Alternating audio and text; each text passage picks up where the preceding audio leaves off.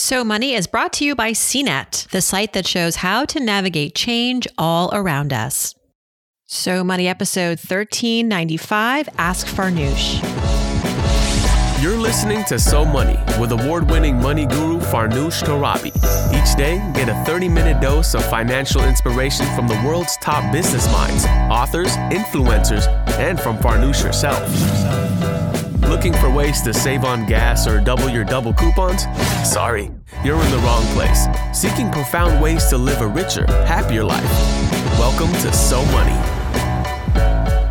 Welcome to So Money, everybody. I'm Farnoosh Torabi. Happy Friday. I am really looking forward to the weekend and the week because I am going on vacation. I will be out of the office for the next, I guess that's 9 days.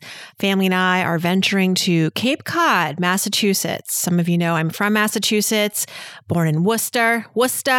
And as a kid, we went to Cape Cod once or twice as a kid, I recall. We didn't really vacation a lot as a kid, to be honest. Not for pleasure, at least. We went to Arizona to see my aunt, and we went to Germany once to see an uncle, but it was never let's go to Cancun or let's go to the vineyard, or, we weren't adventurers like that. We were usually running away from death.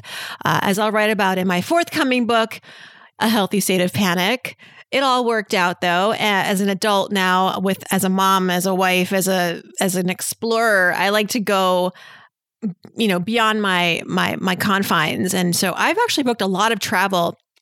Cape Cod is this week, and then we're going to, I think, France. Fingers crossed for us, right? Because it's a big gamble to, I feel like, book an international trip right now. But we're going to go to, fingers crossed, France in November. San Diego in December to see my brother and his girlfriend and my aunt, but also because it's beautiful and we're going to, do it up there. And I'm not staying with family. I decided I'm going to get my own hotel room because that will mean peace of mind for me. And also I think it's good to have boundaries when you visit family from out of town. I mean, they'll be a little upset that I won't be staying with them, but they can come to me. I'll have a pool, It'll be great. They'll love it. I'm fingers crossed. And then I've actually also booked a trip for next year, spring of next year, where we're going to go to Mexico.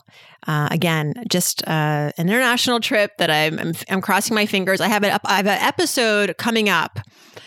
This is all important to tell you because I have an episode coming up about traveling and booking travel right now for whether it's the next few months you want to go somewhere or next year. We have Brian Kelly on the show in a couple of weeks, the founder of The Points Guy. And The Points Guy and CNET are, of course, owned by Red Ventures. He's a colleague of mine, super awesome human, and so smart. I can't wait to share this episode because I have been telling all my friends and family about the things that he told me, like all the hacks and the secrets and the best websites to go to. I have all of that in store for us. And it was really born out of my own frustrations with booking travel because it is very expensive right now to book travel.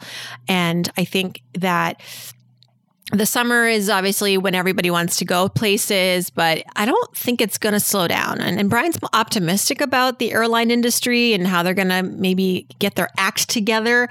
But I don't know. I'm cautiously optimistic. Anyway, I'm booking my trips. I'm doing a Hail Mary and we're going to go. And more on that in a minute. So yeah, I'm going on vacation. I'm really excited. It's long overdue. I've been working overtime and next week we're going to air some replays, including the Friday episode. So sorry if you are hoping for fresh episodes next week. But listen, we're a 3-episode a week show, a lot of volume, and sometimes things deserve a replay. And I've got some goodies in store for us next week. By the way, I'm recording this for your podcast player, but also on YouTube. All right. So here I am waving my arms. We're on YouTube now on the Friday episodes. So if you are inclined to see what I'm wearing today and my background and, my hand gestures, please visit us on YouTube at youtube.com/CNET Money. and subscribe, share, like, comment, leave your questions for our Friday episodes. And anyway, just wanted to get that out of the way. All right. Back to business. So this week in the newsletter, and if you're not subscribed to my newsletter, why? I have the link in the show notes. It's a really exclusive, I think, way for us to communicate. The things that I share in the newsletter are not things that I necessarily share in advance anywhere else. And so it's an opportunity to really get me, catch me and like, what is Farnoosh thinking right now with, the markets, the economy, what is she reading? What is she watching? I have a lot in these newsletters, including, my favorite things and things that I'm reading on CNET and everywhere else. This week, I talk about the job market. Last week, we, of course, had the jobs number come out even better than the months previous. We have unemployment now at 3.5%, where it was at around 3.6% in previous months. But yet we know that things are not so hunky-dory, depending on your industry. We are hearing about layoffs, Walmart, Snapchat, more recently, those two companies making headlines. Not to mention, of course, we've got inflation down a little bit in July, but still very, very high at 8.5%. A drop in consumer sentiment, rising interest rates. We know all of this stuff is going on, and yet the job market seems to be keeping head above water. Better than that, it's resilient. And so how is this possible? And I've spent now many days talking to economists and market watchers for their sense of what is actually happening. Why is the job market data not catching up or not reflecting at least what is happening in the broader economy and also the stock market? And so the newsletter this week, which came out, discusses some of the takeaways that I've learned over the last few days talking to these experts that are way smarter than me. But also, we did a podcast about this on Wednesday, if you recall, if you didn't, go back and listen, with Berkeley economics professor Jesse Rothstein. And I've got a piece on this on CNET as well about just like what's going on with the job market and answering a lot of other more specific questions related to the labor market. Things like, if I quit right now, what's the likelihood that I'm going to be able to find a job in good time, that I'm not going to have to sit on my couch and just like scour the internet for months and months and months, like many people did during the last recession in 2008, 2009. It took, I think, people 7-8 months before they found jobs on average. It's not as bad right now, obviously, but there are some questions that are unanswered right now. Like, can we have a recession if the jobs number keeps holding up? If we keep adding 500,000 jobs a month, what's going to happen? And how is that going to ultimately define whether or not we're in a recession? If we still have inflation, if we still have rising interest rates, what kind of an economy are we really in?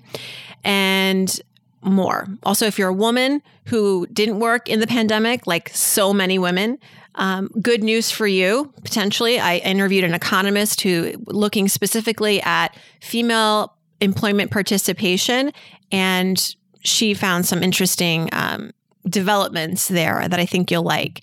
So that was where I've been spending a lot of my time and energy and focus in the last many days, and have created many beaucoup content out of that, a podcast, an article, the newsletter. So you can, just whatever is your sort of like flavor, what you prefer, how you like to consume. If you like all of it, I'd love for you to subscribe to all of those things. If not, it's all out there for you.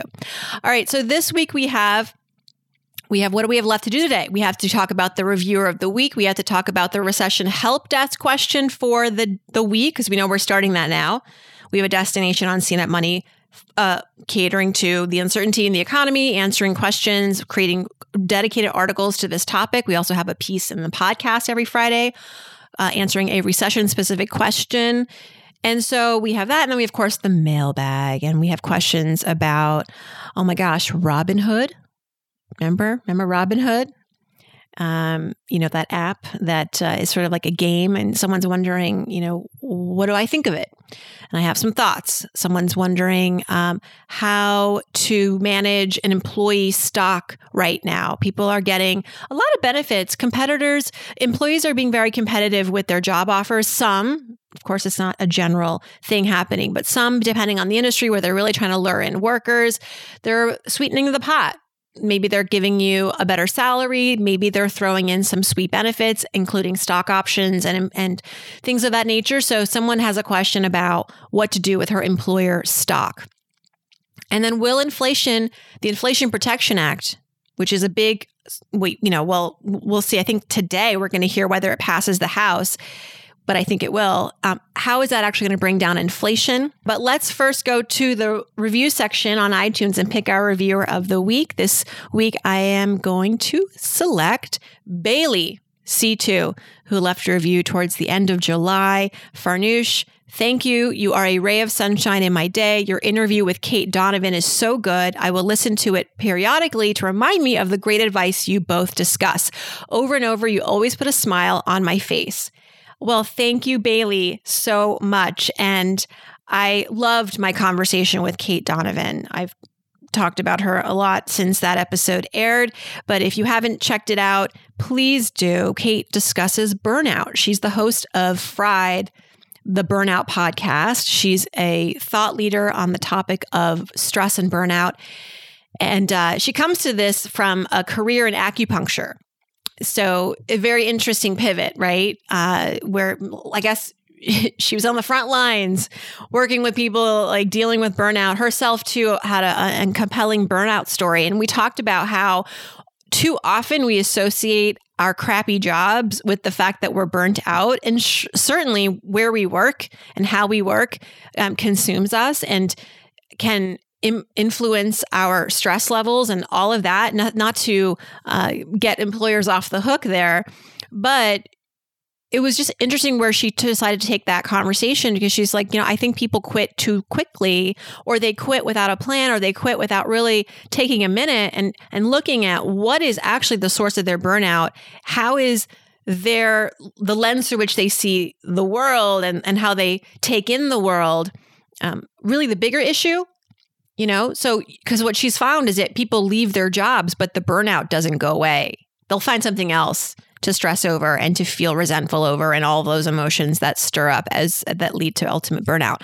Very profound and interesting. So I actually got a lot of cool feedback from that episode. People saying it was really different. This it kind of changed my mind and made me a little bit more optimistic if possible, about this topic of burnout. So thank you so much, Bailey, for highlighting that and being in the audience.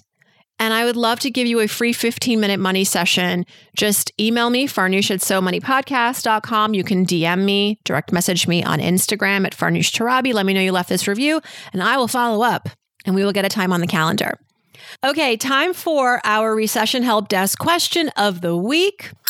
This week, our friend Jenny in the audience wants to know, Farnoosh, should couples hold off on starting a family during a recession?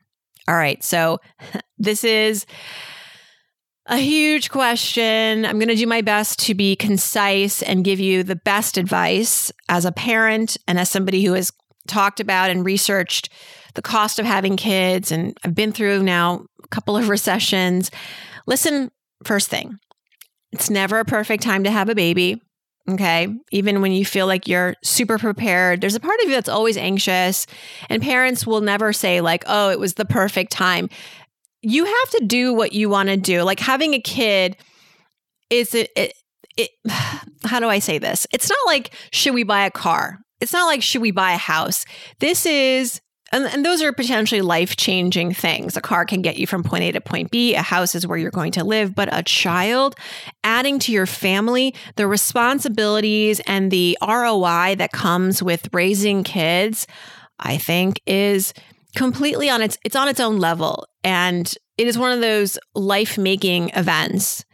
And it's more than just a transaction. It is a decision that is going to affect not just your life, but the person that you bring into the world. And I do think that recessions come and go. Your desire to have a child and your ability to have a child, quite frankly, is not so fluid right? You have to make that decision and be committed to it and work within a window because, we have biological clocks. And I know science has gotten us way further and more advanced so that we don't have to rely necessarily on that biological clock, but that comes at a price. You have to afford things like IVF, and you have to afford things like surrogacy, and you have to afford things like adoption. So my answer to this is be less worried and concerned and focused on the possibility of a recession. It's going to happen. People have kids, whether there are recessions or not. People have kids during recessions. It all works out. Be more worried about your own personal financial stability and security. Okay, we've talked about what it costs to have children on this show in recent weeks, actually. And I was on NPR recently talking about that. I'll put those links in the show notes for extra context. But the most important thing and the only thing you can really control is, right, your own personal preparedness. The economy is going to do its thing. And we know that if we're anticipating a recession, we need to work a little bit overtime to be resilient. So right now, if you know you want to have a kid this time next year, well, it does take time. That's the good news, right? 9 months. And then, you have to conceive and then it's 9 months. And then, so it's not like tomorrow the kid's arriving. So you have time to work on the, I think, important measures all families should attempt to make and take ahead of having a kid. If you have the ability to plan this, a lot of times we don't. It just, we discover we're pregnant and it wasn't a plan. And so here we are. But if you know you're going to work on this, also work on your finances. Do you have a handle on your credit card debt? Do you have a handle on your savings? Do you have enough savings? Okay, so savings for average people who don't have kids, it's important because if they lose their jobs, they can take care of themselves. But if you also have a child, you have to have enough in savings now to afford your needs and this child's needs. So you may have to up your savings. And again, you have time to do this. So creating a plan to say, okay, we're going to save an extra X dollars a month so that we have this fortified cushion upon the baby's arrival. It's also significant to have savings because not only you're taking care of another person, but you might not be working, or your partner may take time out of the workforce for a period of time to care for this kid. And so if that income's not coming in, you'll have to rely on savings. So mapping out, I think, your expectations, at least in just that first year. Don't worry about year 5 and 10 in college. Just focus on that first year. What's your life going to be in terms of the setup? Are you going to take time out of the workforce? Do you have paid family leave? What about your partner? What does your health insurance provide? What do you have currently in savings? What do you have currently in debt? Ideally, you arrive at parenthood with a clean financial slate. You don't have debt. I'm talking high interest credit card debt. Forget the mortgages, student loans. That's on a journey. But to the extent that you can prepare yourself financially for this kid, whether or not there's a recession is all you can really do. And yeah, in the back of your mind, if you're like, this baby's going to come and we're going to be in a recession, that may mean you could lose your job, your husband, your partner, spouse, wife could lose their job. And so you want to anticipate that and maybe plan a little bit extra for that. Or here's another thing. If you're looking right now at your employer benefits and you're like, geez, my company doesn't really have anything for me, or, our insurance is pretty slim pickings here in terms of the things that they'll cover, you might want to talk to your employer about that. But also you have, again, time to navigate this job market in a way that you're going through a different lens now. You're picking an employer, not just because it's maybe a better salary, but it's going to offer you more work-life balance and also more money and support when you become a parent. And that's not a little thing. And I think employers recognize this and they realize this is a competitive edge for them when they can offer paid leave and other sorts of subsidies for families, whether that's childcare subsidies. I know Facebook gives out a bundle of, I think, a stroller and all this money for you to afford that first year. And so, look, I'm not saying go work for Facebook, but there exists these sort of benefits. And I think it's fair. It's fair game for families who are looking to family plan to be extra scrutinize their employers and think, okay, well, if this is not it's so important, right? Where you work and the support they give you is paramount to your ability to parent successfully, financially, emotionally, time-wise, all of that. So be critical of that. All right. So that's my nutshell answer for you. And that's, the summary, but I'm optimistic that because you're thinking about this now and you're giving yourself time, that is a huge bonus. If you were coming to me and saying, I'm already pregnant, I'm 8 months pregnant, and I don't have a plan, and I have credit card debt and all that, it's not to say that we can't work with that, but it's a lot better, obviously, when you come to this with a plan. So Jenny, thank you for your question. And I would just extrapolate this to people who are listening and they're like, well, I don't want to have a kid. I wasted 5 minutes of my life listening to Farnoosh answer this question. I think this advice also tracks with any other sort of big life milestone event that you are hoping to achieve, whether that's starting a business, whether that's, quitting your job and starting a business, whether that's moving to another country, and whatever you're going to need to afford big time, that is going to be potentially life-changing. And it's not just it's not like a nice to have. For you, this is a must-have because it is life-defining. For many people, starting a family is that. For many people, starting a business is that. For many people, fill in the blank. I wouldn't say this is like buying a house or buying a car. These aren't things, but these are like life experiences that we have to be very thoughtful about. But don't let the macroeconomics of the world impact your desire and ability and stick-to-itness to do what you ultimately want to do to live a fulfilling life. This is what this show is about. This is what I'm all about. It's about how to find and strategize the ways to achieve financial fulfillment, life fulfillment, regardless of what is happening in the world. Obviously, taking that all into context and account, but, engineering, reverse engineering, strategizing, architecting. So I appreciate the question. And again, if you're not in this camp specifically, I think some of the things that I've just reviewed, I think can be applied broadly to people who have other big life milestone plans, goals. All right, let's go to the broader mailbag. And this week, we have a question from Nichelle in the audience. And she said, Farnoosh, during an episode recently, you said something like, I hope people don't have their life's fortune in an app like Robinhood. Can you say more about that? What are the watch-outs? What are your concerns? I'm planning to get back to auto deposits for consistent investments and would like to fully understand before setting my recurring deposits. All right, Nichelle. And by the way, she says, I have an E-Trade account, but I find myself using Robinhood for most of my investments these days. It's so easy and convenient. She also says, I have a money group chat, and I know most of the girls there are primarily using Robinhood outside of employer-sponsored retirement accounts. Okay, so I have spent some time on Robinhood, and I wrote about it for Next Advisor, in fact, our editorial partner at CNET Money. So I'll put that link in our show notes. But I spent about 6 months, dilly-dallying on Robinhood. I bought some stock. And it was sort of accidental. I wasn't planning to write about it or research it. Here's the thing. I was online at Party City in the pandemic. And I just noticed the frenzy in this store. My goodness, there were people everywhere. I was 60th in line. And it was the summer. So it was like a combination of people buying things for graduation parties and pool parties. I was there for my son's birthday, getting some gear.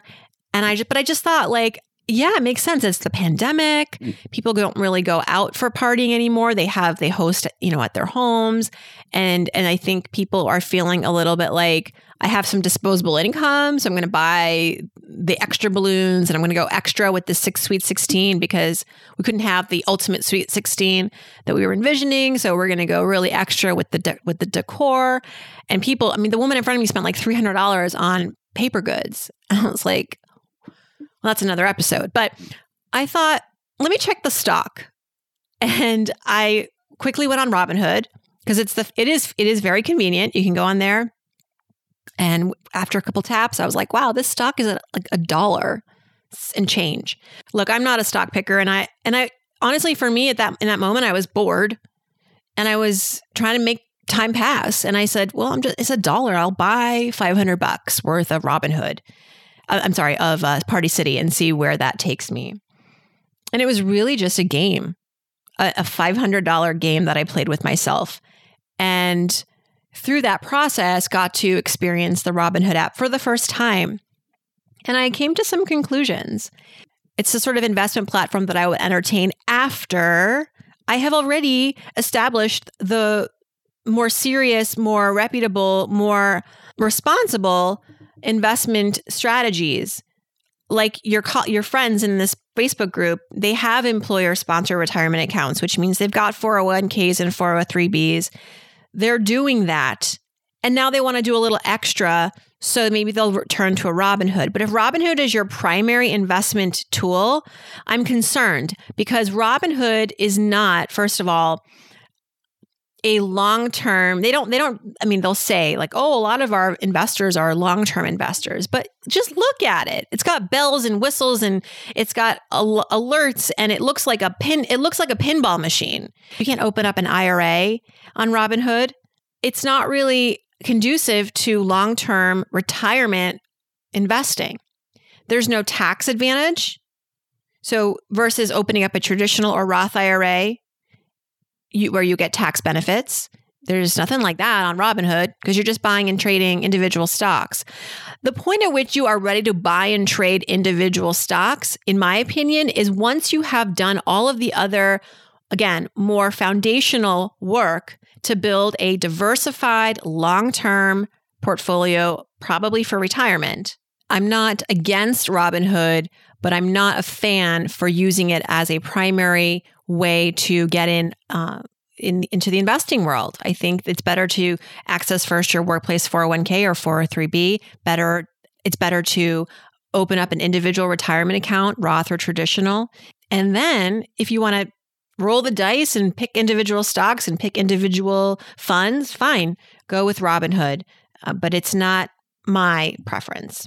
All right. Next up, we're going to hear a review, actually. This is Amy, who called in. She left a voicemail. You can do this if you go to SoMoneyPodcast.com. You can leave a voicemail for me. You can use that to leave questions. You can use that to leave comments. Amy here has an exciting development, and I want all us to listen. Here's what she said. Hi, Farnoosh. My name is Amy. I'm a single mom of 2 teenagers. I live in Massachusetts. This is more of a tell Farnoosh than an ask Farnoosh. I wanted to let you know that for the first time in my professional career, I actually negotiated a raise at my job. I went in, used all the tips that you talked about in terms of, all of the value that I brought to my firm, to all of the things that I had done over the past year, ways I had brought in money and clients, and I was completely and 100% successful. So I actually just wanted to say thank you. Because I don't think I would have had the same sort of knowledge or even the courage to do something like this before I started listening to your podcast. I started listening a little over a year ago. I love it. I've listened to almost all of your back episodes. And again, thank you so much for what you do. It earned me a huge chunk of money in my raise that just kicked in last week. I'm so happy for Amy negotiating at her job first time. The show is, what can I say? It's the advice tracks, the advice. If you follow it, good things can happen. So Amy, thank you so much for sharing your great news with us. We're so proud of you. We're so happy for you. And I've actually reached out to Amy, and she and I are going to chat for a free 15-minute money session in the near future. So maybe more to come on Amy. All right. Masa has a question. What do you do with employer stocks that get vested now, Farnoosh? Should I immediately sell or keep them? Well, I think it depends on your goals. Employer stock is, in my opinion, something that you invest in on top of your diversified retirement plans, which we just went over. It's extra. It's like you're not relying on this for your retirement. You're just kind of like, well, I get it. I can get it at a low price. I can strike at a good price. But it's not money that you're going to need really. And so the question to ask yourself whether to take it out now or later is, what are your needs? Do you need this money now or in the next few years where you don't want it to depreciate? Or do you have time and you don't really care what happens? And if you can ride this out for a while and hopefully still end up on top. And so part of this question is really, I think what Masa is asking about is if the stock could become more valuable in the coming months and years, might she regret cashing it out today? And of course, this is something that we all worry about with all of our investments. If I take out the money out now, like where does that leave me in 5 years? Again, you can't worry about what's going to happen with the stock market. Worry about what you need.